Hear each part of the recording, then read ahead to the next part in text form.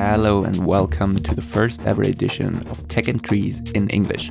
This time I speak to Fredrik Uddenfeldt. He's the VP of Product Vision at ClimateView. ClimateView is a climate action platform for cities. A major share of greenhouse gas emissions worldwide stem from the cities that we love so much. But whoever has ever lived in one can tell how much of a hustle and bustle is going on in these places. It is extremely hard to get these melting pots under control, and it is extremely hard to do so when it comes to reducing the emissions that cities cause. ClimateView helps to break down the complex urban systems into tangible actions. When cities set up a climate strategy, that can take several months, if not longer. With ClimateView, this process can actually be reduced down to a few days. This effort was rewarded with the placement among the 100 most innovative companies in the climate space worldwide in 2021. But that is not everything. Fredrik himself is the embodiment of someone who managed to transition into career in climate change from a completely different background. He speaks Chinese fluently, which led him to become a diplomat working in China. Fredrik describes his career as completely random and simply a series of coincidents, nothing else. While this podcast is great to get to know more about climate action for cities, Fredrik's adventures in China are just as worth it. So have fun and enjoy listening.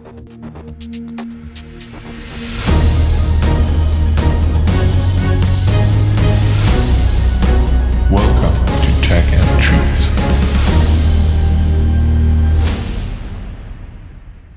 Welcome, Fredrik. It's wonderful to have you here. Thank you.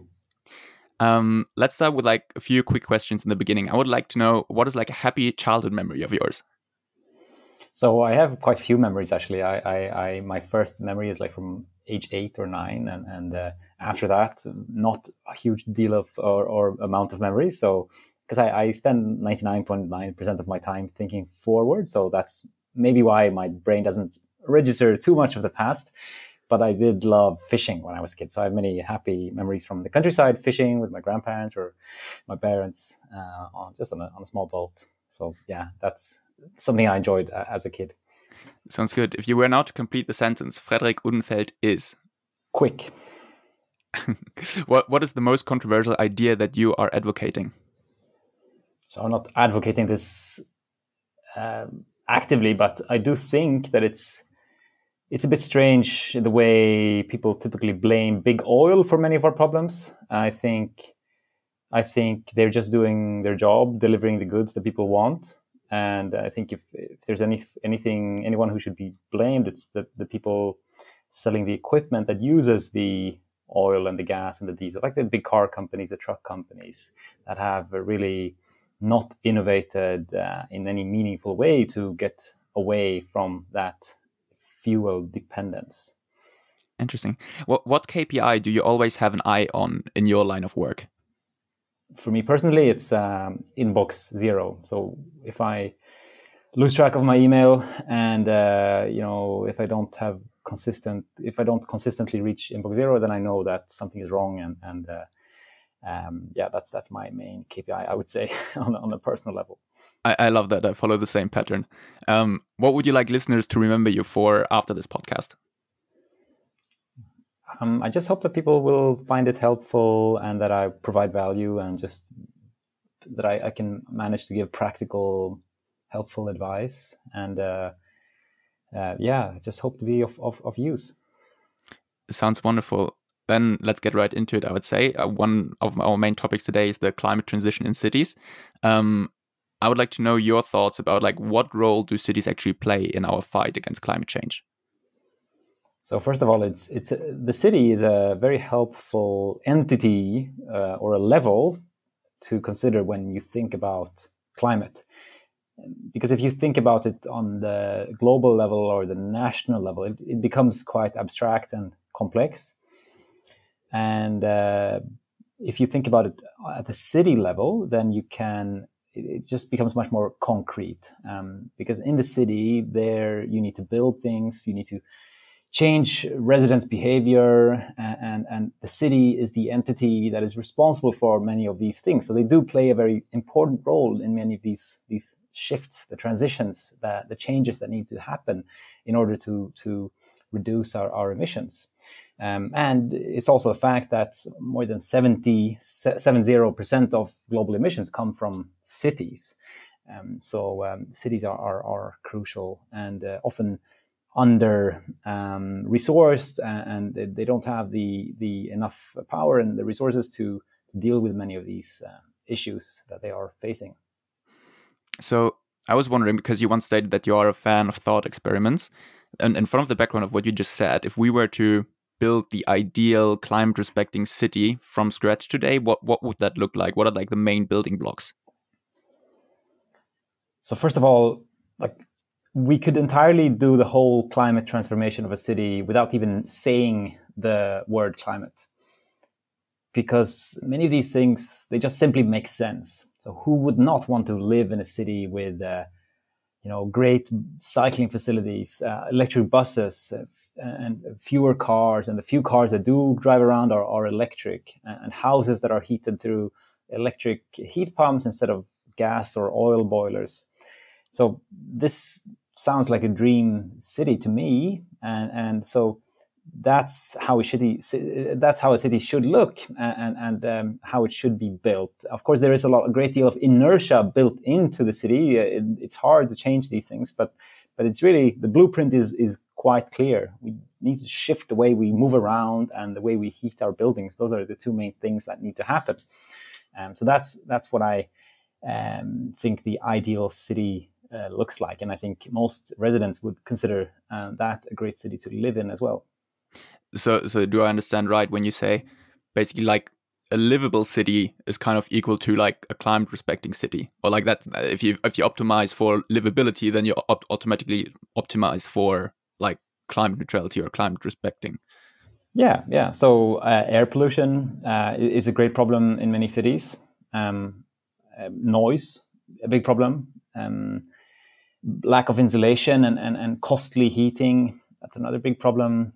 And just congestion is a big problem. So these are problems that really reduce the quality of life in the city, and also can be directly harmful to cities, especially children. Like air pollution is very, very harmful to children, and so those are like no-brainers. Those are things that need to be dealt with anyway, and now we have a great excuse to do them even faster. I think it's amazing that you say that, because it's also like my personal thought usually that if we strive for a sustainable world, we actually strive for the most livable world we can potentially have. Like I'm usually confused by people who like oppose sustainability, because the end goal of it's kind of like just raising the quality of life of everyone essentially. Yeah. I'd be interested, what kind of problems cities should we have looked at like 10 years ago, in your opinion? Like what's maybe like the most urgent, or where did we really like not act when we should have? So of course, some things are a matter of market forces, and like it would not have been a great point to, or maybe not a great idea to invest heavily in charging infrastructure 10 years ago, because the market just wasn't there. There weren't enough electric vehicles to supply the market. Other things are more or less independent of market forces. It's just about behavioral change. So cycling is one such thing. And if you look at the great cycling city today, like Amsterdam or Copenhagen, they were not always great cycling cities. So any city can become a cycling city. It's not rocket science. And there's no technological breakthrough, or there's nothing as such needed. So you can do it. Like Amsterdam did it 1970s or 80s onwards. Copenhagen started maybe 20 years ago. Now more cities are trying to catch up. So that could definitely have been done 10 years ago. Another thing that is slightly more complex, but equally or even more important, is heating of buildings. Many countries have gas and oil boilers as the primary mode of heating. So that's something that takes time to change. There's a great deal of inertia built into the system. It's you have landlords, you have permits, you have economic incentives, and all sorts of factors that go into that. And the earlier you start, the better your chances are to succeed. Like Sweden started that in the 1970s, and started the shift to heat pumps. And now we have very few boilers left. But UK cities are starting that journey now, and they have a hard journey ahead of them. Do you feel confident that we will be able to overcome this inertia? Because you said, okay, like Sweden has started this transformation like 50 years ago almost, and like you're now about to finish it, for example. But like there's so many cities or countries who haven't started that journey yet. But like, do you think with learnings of other countries and like the technologies in play today, like we can like accelerate this process? Yeah, I think they can do it, and the pressure is building up. There is no excuse really to not do it. The only viable excuse is that gas is very cheap still in many countries, so heat pumps might not always be attractive economically in the short term, but almost always in the long term. So of course, there the government has a role to play to incentivize these technologies. But I think it's definitely doable, and the pressure is building, and it makes a great deal of sense economically for the household to do it in the long run. Yeah.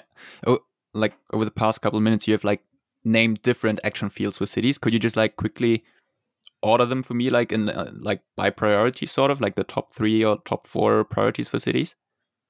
So mobility, personal mobility, is almost always the biggest one or the second biggest one. So the way people move around in the city today, of course, to a high degree through fossil fuel cars. And if any city is supposed to reach zero carbon, then those have to go away. And considering that a new car on average lasts 14 years, and there are still new fossil cars being sold, that will be a challenge. So, but luckily we have options. We can maintain the same level of mobility with other means of transport. We can shift to public transport, we can shift to electric vehicles, we can shift to cycling, and of course we can shift to digital mobility, like as we have seen during the pandemic, and we knew this from before, that digital technologies have a huge potential in replacing trips, both long distance trips and short distance trips. And I think we're seeing a permanent shift to that. So personal mobility is a very important one. Then of course we have goods, but that's more of a market driven thing, where I think as long as the technology is there and the market supplies electric vehicles, these goods companies will shift immediately, or at least as quickly as they possibly can, to electric modes, because it's just so much more cost efficient. So I think that sector will electrify by itself in many ways. Of course, it can be speeded up through incentives, but it's really market governed in a good way. Heating is always also a big one for cities, or I mean, depends on which country, but in UK and Germany and US, certainly it's a big source of emissions, both heating and cooling. Yeah, thank you. What is like a prime example of a city that is really like on track to like drive its climate transition? So in one sense, there is no such city, because they are all at the very early outset of this journey. No one has done any such transformation going to zero carbon. It's unheard of. So that would be the short and dramatic answer. But then, of course, there are cities that have at least started meaningfully. And I think the best metric to look at is not necessarily like emissions or because differences are quite small. I think the best metric is how they organize themselves. So if they have set up in a flexible and collaborative way to go about this, in terms of the city management internally, like if all the departments are on board working on this issue, and if they have involved the most important stakeholders in society, the big companies, civil society, residents, that tells me that they are on track to, or at least they have a greater chance of really having an impact. While if you only have like a lonesome climate team working in their own silo and having a hard time reaching across to other departments, like the housing department or the transport department, well, that's a worrying sign. then they will have a harder time, I think, having an impact. So I think that's a good indicator to look at when you look at cities, rather than these other numerical metrics, at least at this point. Yeah, that makes sense. I think you've just really nicely described like how complex the transition of a city towards climate neutrality is, because there's so many different stakeholders involved, and like you have to get them actively involved in collaboration to like speed up the process. I was wondering whether you maybe had like a practical example which would kind of illustrate how the difficulty of realizing like a climate initiative in a city. Well, cycling is, I think, an interesting one, because there, on the one hand, it's quite straightforward. If you build good infrastructure, like really good, like a well-connected, cohesive cycling network, then cycling will almost always become the most competitive way of transporting or getting around the city. But of course, you will inevitably meet resistance, because there is a limited, finite space in the city. So if you build cycle lanes, that's often at the expense of the space that cars use. So that's a potential source of conflict. You need to invest money, of course, maybe at the expense of other initiatives. And there's always a certain degree of risk-taking. You don't know, you cannot know for sure that people will use these assets that you build. So you need political will and some amount of willingness to take risks. And I think the cities that we have seen that succeed, they just do things, and then they learn as they go. And what we try to do is to break down these things into small pieces and to create a common language for all these pieces. So when it comes to cycling, well, the network was one thing. Another thing is the maintenance of the network, including things like the winter maintenance. So you need a functioning network also in the winter. And there we know that some cities are better than others. So that's a good level at which you can learn from each other, winter maintenance. There is best practice for that. But that best practice does not spread naturally. So we can help make sure that spreads across cities and across countries. You've just touched already on the next topic, and that is what ClimateView does, or what you help to do at ClimateView as well. And I think what I really love about your like the company you're at is like that you really aim to bring order to this like big, hard to manage complexity that cities kind of represent, right? Like you try to break it down in like manageable, actionable items.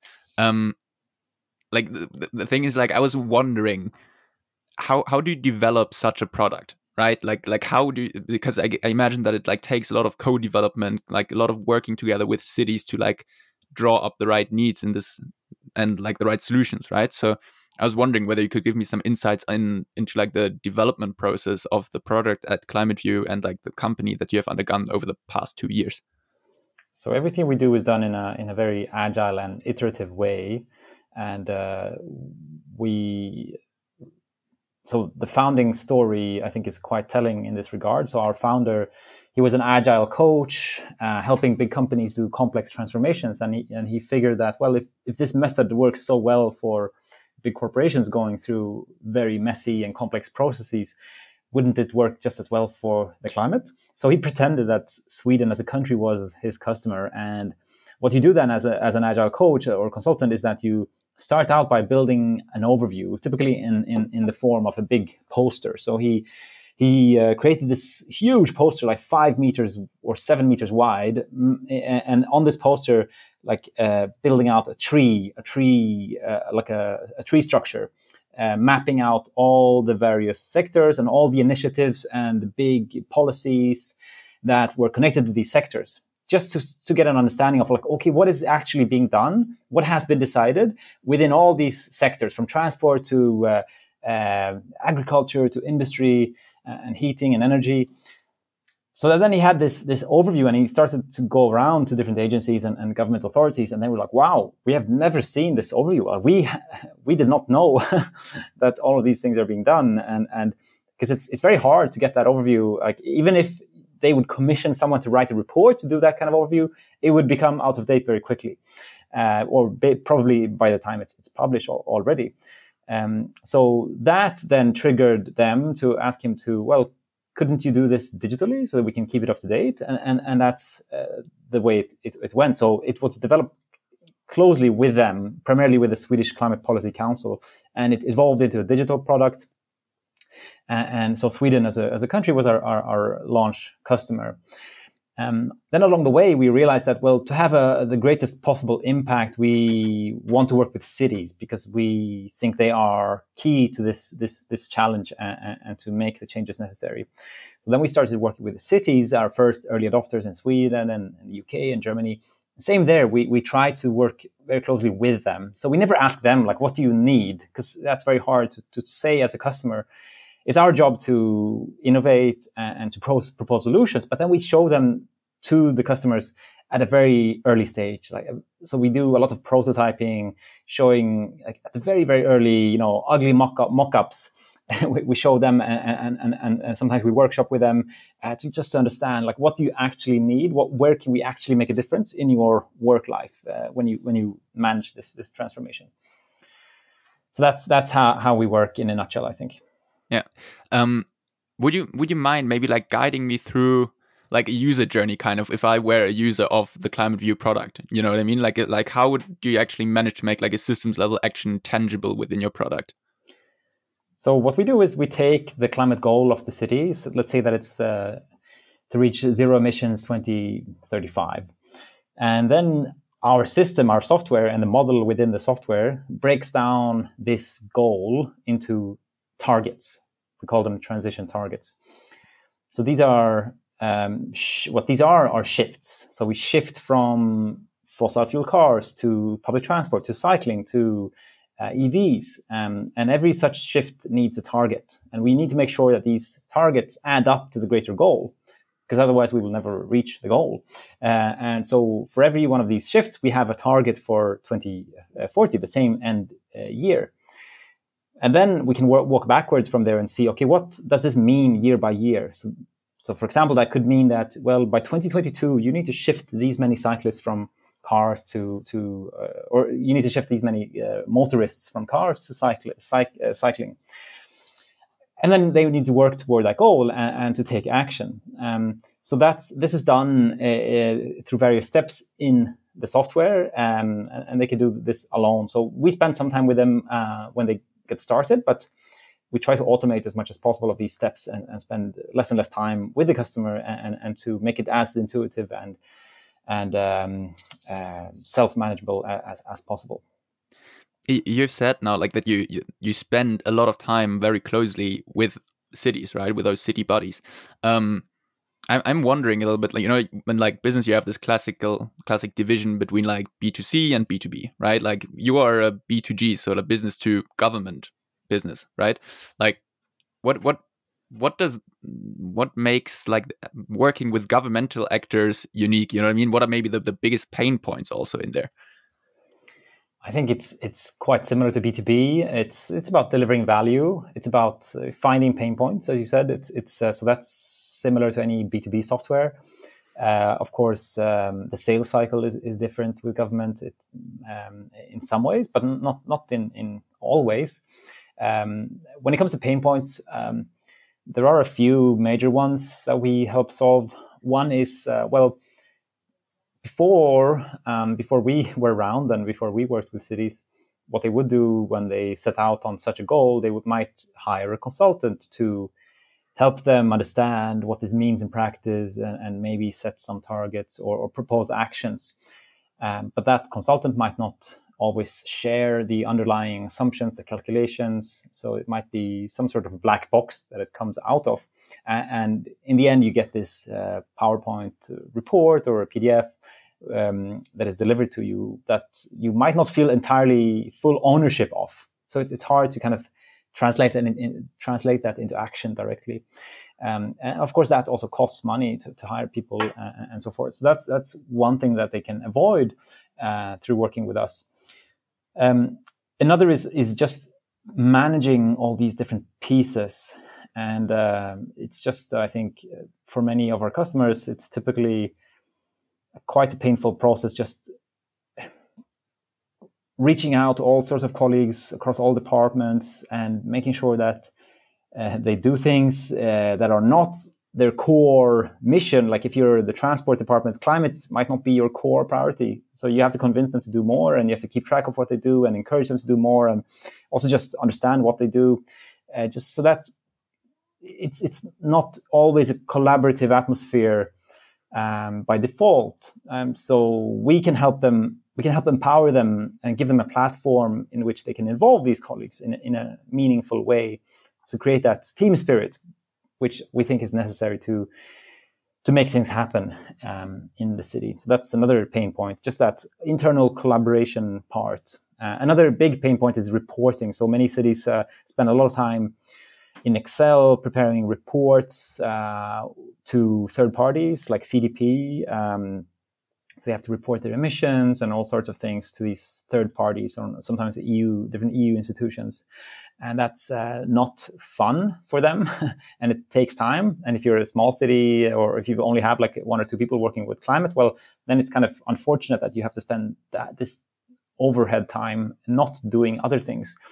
But this we can automate, and we can already do that to a degree, but we will in the future even more. So just by the click of a button, they can do things that would take weeks before in Excel, and of course lots of anxiety and pain.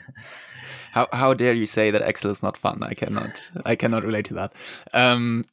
Like you've been acting as the VP of community growth at ClimateView for the major part of the last 2 years there. So you've been kind of at the forefront of like working with cities and like kind of getting your product to them. I was wondering, like, what would a typical day like look for you at in this process? You know what I mean? Like, what does a good day look for you? So I started as working with sales, which community growth means. That was my first job at ClimateView. I was the first actually international salesperson. I was the first one to initiate our international expansion when I joined. So we were only 10 people at the time when I joined, and now we're more than 40. And so it was a lot of outreach, of course, trying to reach cities and to initiate conversations. And a great day would be when people got back to me and said, yeah, we're interested and we want to talk. An even better day would be a day with a meeting, because we found very quickly that almost everyone, at least those who read their emails, they were typically interested in us because we were something new, something exciting. So almost all cities wanted to talk. And when we spoke, we were always met by enthusiasm. And so these were very exciting meetings. And just, being able to share something new, something they seem to genuinely appreciate. That was a lot of fun. And we also learned a great deal about how they work, and also saw things and opportunities that we could develop. So just meeting cities was a lot of fun for me in those first years. I have to ask a little bit, like, what was email your main like outreach channel? Or, like, what kind of channel worked best for you to actually like get through to the people? Yeah, email, I would say email, and that's, I think, the way government typically works, also like through email. But my colleague who worked with German cities, I think he was spent quite a lot of time on the phone. So that was another way of doing it there. I think email worked less well there in Germany, and I was working mainly with the UK and Swedish cities. They prefer email, I think. Did you have to like try out a lot of like different subjects and so on and so forth, or was it like rather easy to get answers? Or did you have like any kind of hack to get people's attention? I wouldn't say I was very good at that. I did try many things. I'm not sure still which one was the best. I think sales is an interesting art form. I had never done it before, so there was a great deal of catching up for me and learning. But it's actually quite fun, and it's just about trying to communicate value and to understand pain points and problems that you can help solve. And sometimes you find out, well, we don't have that problem that you thought we had, or we're not interested in that, and that's fine. But other times you do find that match, and that's great when you do that. So it's just like information arbitrage in a way, or just it was surprisingly fun. But yeah, the kind of the writing email part and the headlines, that was of course slightly less fun, and I still don't know like any magic tricks. I see it. And now you previously told me to our conversation that you have like started your third career now, right? Like now you're the VP of product vision at ClimateView. How has that like been treating you? So I even when I was doing sales, I was already quite involved in product development, because I was talking to cities all the time, and I was also part of onboarding them, getting to know them very well and the way they work, and also, of course, saw, issues with our product, because we were still in a very early stage with the product. It was quite a basic product still, and so there were plenty of room for development. And I often suggested things and tried to get involved in the product development. And eventually I was just pulled into the product department. So now I'm part of that, which I love. And I still get to meet cities, but now more to, existing cities, existing customers, to prototype things and to, so, which I love. So, it's my third career is the product is in product, which I love, and I think that this might go on for a long while. From that point of view, then, can you tell me a little bit about like where the future lies for ClimateView and your product? So we're now in a fortunate position of just having done our Series A. So we just raised more than 10 million euros in capital. So now we can hire a lot of people, so we can grow from currently having 40 people to maybe hopefully twice that at some point. So this will give us a lot of muscle in terms of product development, but also just feet on the ground. And there is a lot still to be done with the product, and especially when it comes to the economic aspects of the climate transition. So this is a big area of development for us in the future. Really trying to highlight and to model the various benefits of the climate transition. Because if you look at these different shifts, the shift to cycling, the shift to public transport, and the shift to heat pumps, they make a lot of sense, as I said before. And you can almost always attach a number to that. Like, what's the value of the children of our city breathing clean air? You can place a number on that. And if you do that, then you get a positive return on investment. And that you can use to build a business case for these transitions. That's one of the big areas for us going forward. Another is just to make it even easier for cities to take action, and just to find and improve that common language and the taxonomy for actions. Now cities have these action plans. They're all taking action on their own, but there's a limited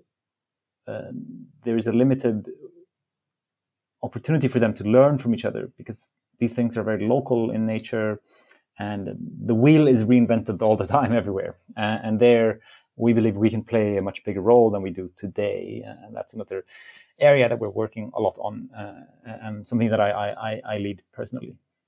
Yeah, I love it. Helping cities to like communicate the value they create to the outside even better, and like also internally. Really good. Here I would like to make a little switch and kind of trace back your steps and like see how you actually ended up in the startup world, because you have had a life before joining ClimateView. And that started with like Chinese studies, actually. Like, can you tell me a bit about like how that came about? It was totally random. I never been to China, never been to Asia.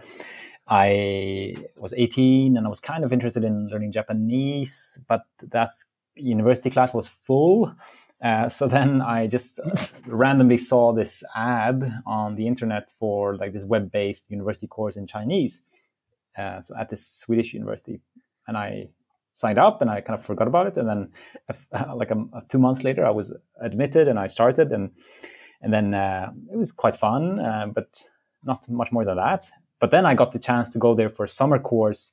So I spent the summer of 2007, I think, in Beijing, and I loved it. And but the biggest thing for me was that I realized that Chinese wasn't as hard as I thought, and I was actually quite well suited for some strange reason to learn Chinese. So I just learned it very quickly. I had never been a great language learner before. I was very bad at learning German in school, and maybe I wasn't motivated. I don't know, but like Chinese, I just learned it very quickly, and then that kind of went onwards from there. So I just kept studying Chinese all the way alongside other topics that I studied, including economics and political science.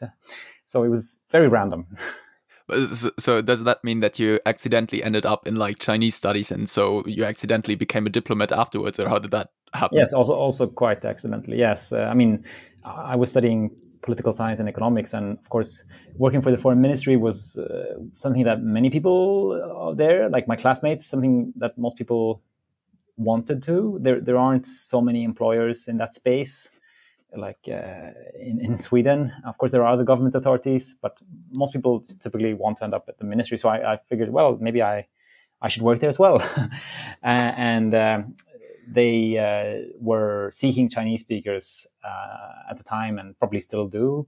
So it was easier for me to get in, and and also did an internship and a few other. I spent a few years working in China before I entered the ministry, and so it was quite easy for me to get in there. But also, fairly random. How much time did you actually spend as a diplomat then? 6 years, I think, depending on how you count. Yeah, and you spent all those 6 years like basically traveling between Sweden and China all the time, or like how did that work? So I spent 3 years as a diplomat, as a proper diplomat in China, but 6 years if you count other roles. And then I spent 2 years in Sweden afterwards, traveling a lot to China and to Asia. Do you have like a most memorable moment from your diplomat career? Well, China is a crazy place. It's just so intense, and things move at a very fast pace. It's like a huge startup, the whole country. So every day brought crazy stuff. The craziest maybe was for one period I was following the steel industry very closely, like trying to help Swedish companies. Swedish suppliers get into the steel business in China, or delivering equipment and solutions to Chinese steel companies. And so I got to know a few Chinese steel companies very well, and I was invited to their annual banquet, the annual meeting of the Chinese steel industry. So it was this massive meeting with, I think, 1,000 people, like Chinese steel executives, and I was the only foreigner in the room. And I still have no idea like why I was invited, and I don't think it would have happened today. It was just so weird. And at that time, the Chinese steel industry was under huge pressure, like price pressure, and a lot of companies were going bankrupt. And they just were. I remember one like very high level official from Beijing who said, "The winter is coming." That was like his opening sentence, like the Game of Thrones reference, when he kind of set the tone for the conference. It was just, it was pretty cool. And then in the evening there was this banquet, and Chinese steel people, they love to drink, and they love to drink Chinese like rice liquor, like very very strong rice liquor. And it was just like this crazy drinking dinner, and of course they wanted to drink with me. So yeah, that was wild. I love the picture, like a Swede in the middle of a lot of like Chinese steel executives. Amazing. I'm kind of wondering, like I imagine you're in that situation right now, like you have to kind of like know your way around conversations and kind of networking, right? Like has that also like I imagine you to be kind of like a master of this skill by now, right? Like I guess like the Chinese school has kind of like hardened you in that way. Has this like skill of like conversation or networking also helped you with your transition into climate action? Well, I would say I was pretty poor at these things compared to my Chinese colleagues. So most Chinese people are like from a very young age, very, very good at networking and just have great social skills, because they often have great big families, and you have to navigate all sorts of ties and just your extended network of family and friends in your city. And these networks are much bigger than the typical European family, and you just are much closer to your relatives than you would be in Europe, I think. So people are just better at that from a young age, and they also are often good at maintaining networks. So I had a call, like my Chinese colleague, the one that worked the closest with me, he just had this massive network, and he was the one kind of helping me keep track of all these things. And so like I didn't have to take care of that. And so he was constantly on his phone on WeChat, which is like the Chinese version of WhatsApp or Facebook Messenger, constantly messaging with people and just fixing stuff and arranging stuff and just keeping in contact with people. So I didn't have to do that. I just had to show up and just smile and just speak Chinese and just go with the flow. And that's typically the best way to go about things in China. Just go with the flow and just because you end up in weird situations all the time. So that what it did teach me, I guess, was a big amount of flexibility, and which you do need in a startup environment. Yeah, fair enough. I would like to know a bit more about like the day when you realized you were gonna leave like your diplomatic career and like go into the startup world, or like make the switch to like fighting climate change. Like how did that come about? So I had for a long time, or at least a couple of years, been thinking a lot about the climate, and I could not see how I could make a meaningful difference at the ministry. The closest thing you can come to is climate aid, which is basically funding the World Bank and other big institutions in their climate work. But that's far from the action. So I wasn't very interested in that. I considered going into other government agencies or ministries, like the energy ministry, but I also didn't seem to be very attractive to me. So I just kind of gave up, and I didn't think much about it. And then one day, very randomly, we had a state visit from South Korea that I was part of managing. So I was responsible for the business delegation. So the Korean president was in Sweden and going around to different places together with the Swedish king. And one of those places was this startup incubator with impact startup called Norrsken or Norsken. And we had this pitch event, and I was the moderator, and we invited a couple of different startups to pitch in front of the audience, including the president and the king, but also Korean investors. And one of those companies were ClimateView. I didn't notice them really because I was too busy thinking about what to say next up on the stage and how to address the king properly. But they seemed to have noticed me. So one of the co-founders came up to me afterwards and asked if I wanted to talk. And I said, well, yeah, sure. And kind of, I think 2 days later we met, and I quickly decided to join. And basically within a few days, I had quit my job at the ministry. So you were just like recruited away in a matter of days. Sounds like I don't know, like a difficult decision to make. Like, what were like inner questions that you had at the time, or that you like asked yourself? It was a quite easy decision. It just seemed like a great match for me, and I'm the kind of person that I have a different definition of risk than most people. Like, I didn't see any downside in that really. I could always go back to the ministry if I wanted to, probably, or even, and like there's just there wasn't a great deal of risk involved, only upside. So in that sense, it was not a hard decision. What I of course did think about was I had never worked for a company before, and I tried to understand, of course, how big are the chances that they might succeed, and like how far have they come, and like are they telling me the truth, and like those kind of things. But I was hooked anyway, so it didn't matter too much. But like in hindsight, of course, I later realized that we had not come very far, and I think they didn't realize that themselves either. And you never do when you're in the moment. But we were at a super early stage. We barely had a product when I joined. I was just gonna ask, like you said, when you joined, you were 10 people, right? Like, so there was not much to like look at or evaluate, right? Exactly. So like I kind of didn't care too much about the product.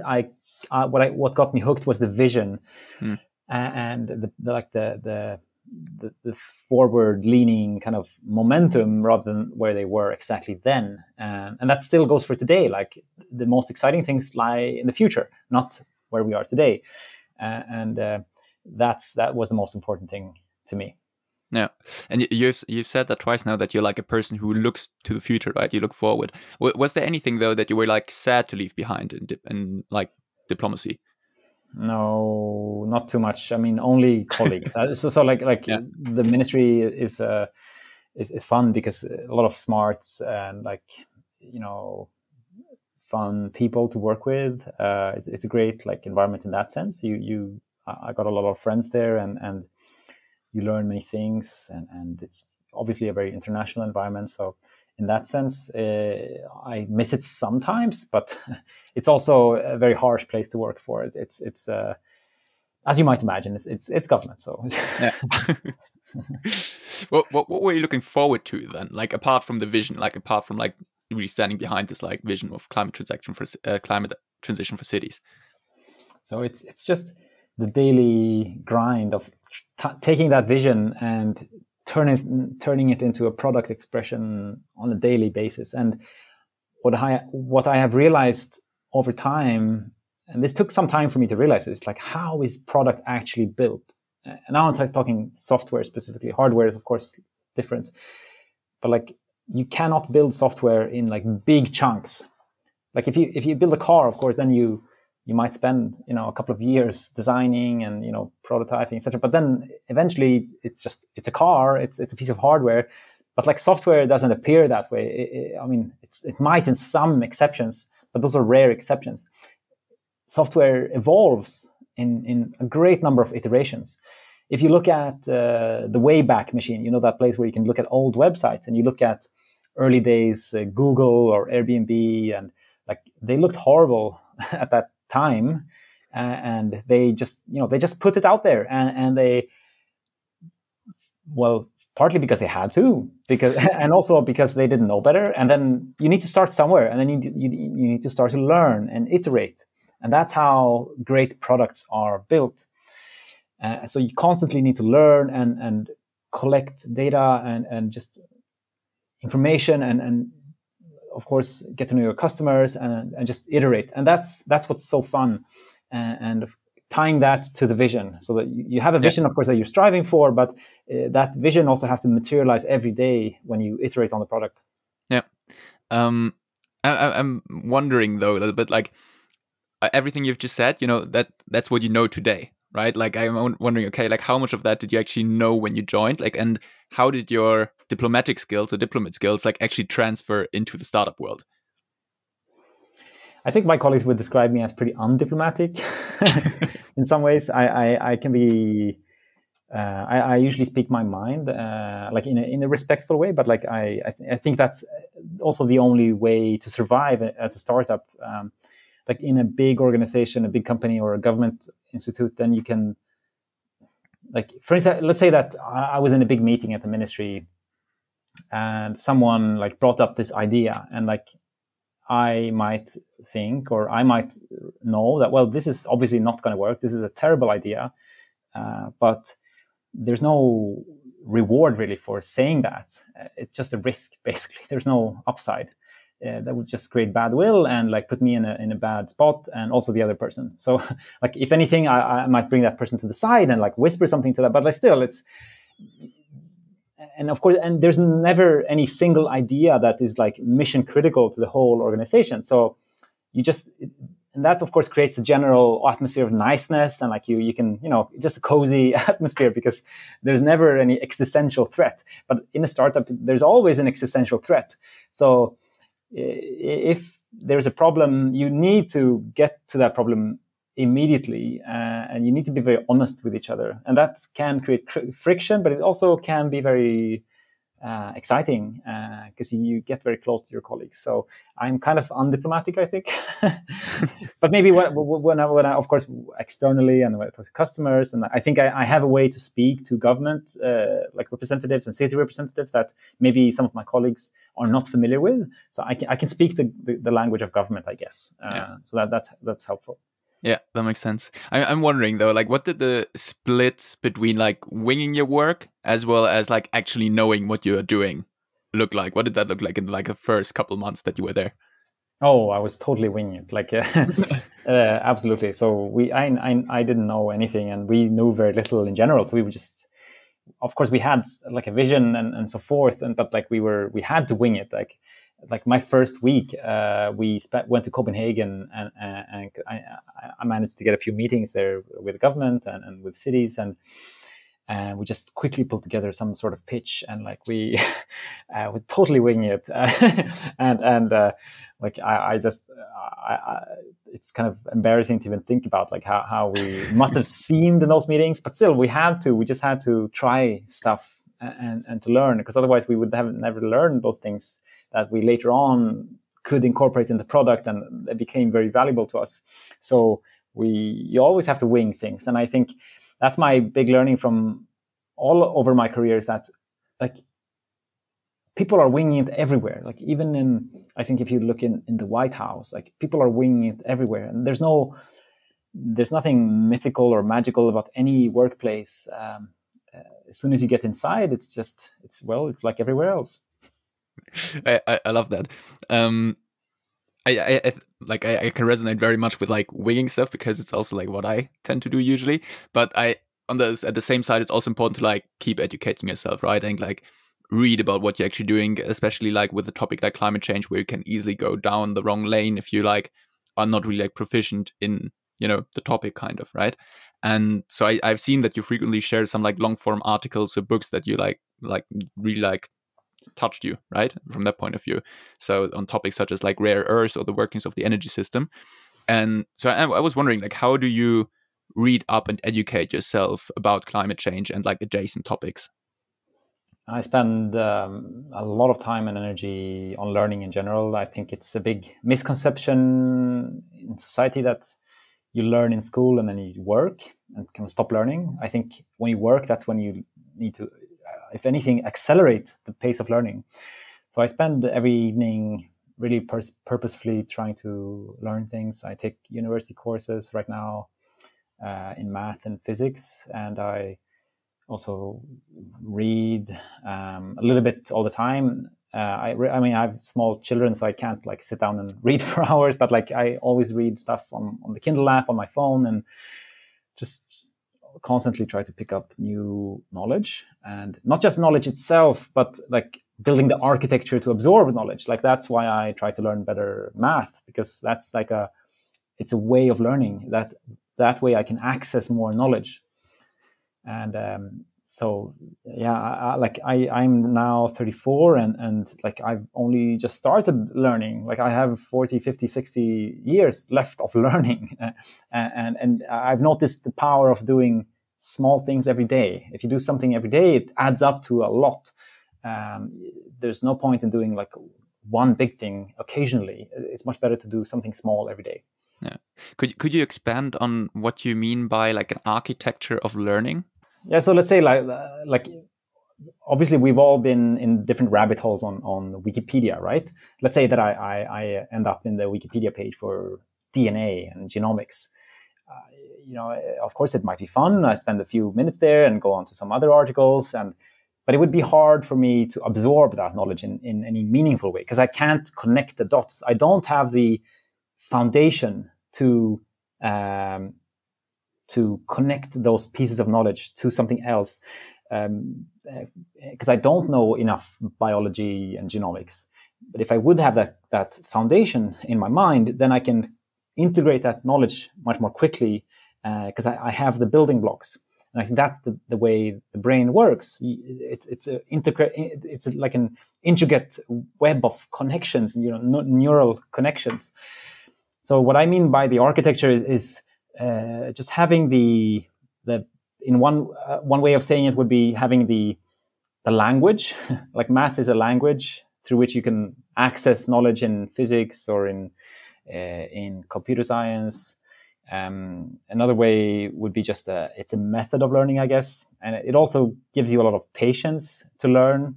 So if you become accustomed to sitting 2-3 hours with a math problem, then really there's nothing that seems boring after that. So you can do any work problem easily after that. So just because it's so easy to trick yourself into thinking that you learn things, like browsing Wikipedia or reading some book and like, oh, that was interesting. Now I feel smarter, but I really didn't learn anything, or just quickly goes away in the mind. So learning for real is quite hard. You need the foundation, you need the architecture, but you also, I think, need to teach others about it. That's the only way to truly learn, I think, to explain to others and help others, and that I haven't quite reached to yet. Yeah. But is that though the moment, like when you're able to teach somebody else about a certain topic, when you know, okay, I've learned this topic, like I've learned about this truly? Yeah, at least to some degree. Of course, you never learn fully, and I think usually what happens is that you just become aware of your own ignorance, and like at least you know what you don't know to some degree, and that tells me that you've come some way. If you think you know a lot, then you probably don't know a lot. If you know that you don't know a lot, then you probably know more than you think. Yeah, makes sense. Fredrik, thank you so much. Like we're coming to the end of our time, so I would just quickly to wrap it up with 5 short questions. The first one is what question can people ask themselves to start their own journey into sustainability? I think for me, scale is a important and underestimated topic. There is a great deal of attention in media and elsewhere about fancy technologies that might never be able to reach scale, and that's the only way to really have an impact, to reach scale. And I think it might sound unexciting, but those. So, for instance, you can have a huge impact if you become a solar PV salesperson, or a heat pump, work for a heat pump company. Those technologies are ready to deploy at scale. While some other more fancy technology, well, it might be possible to scale, but then you need to figure out, I think you can often through some bit of research find out, well, is this scalable or not? How big can this actually become? And that's, I think, an important lens to put on this if you truly want to have an impact. And then, of course, you need to pick up the knowledge. In my case, if I would go back 15 years, I would probably I would study engineering or physics instead of social science in my case. But that, of course, doesn't go for everyone. But it's helpful, of course, to understand those fundamentals, I think, when you work with sustainability. Yeah. Touching on that, among younger people, eco-anxiety is kind of on the rise. And so what kind of advice would you give young students for their way?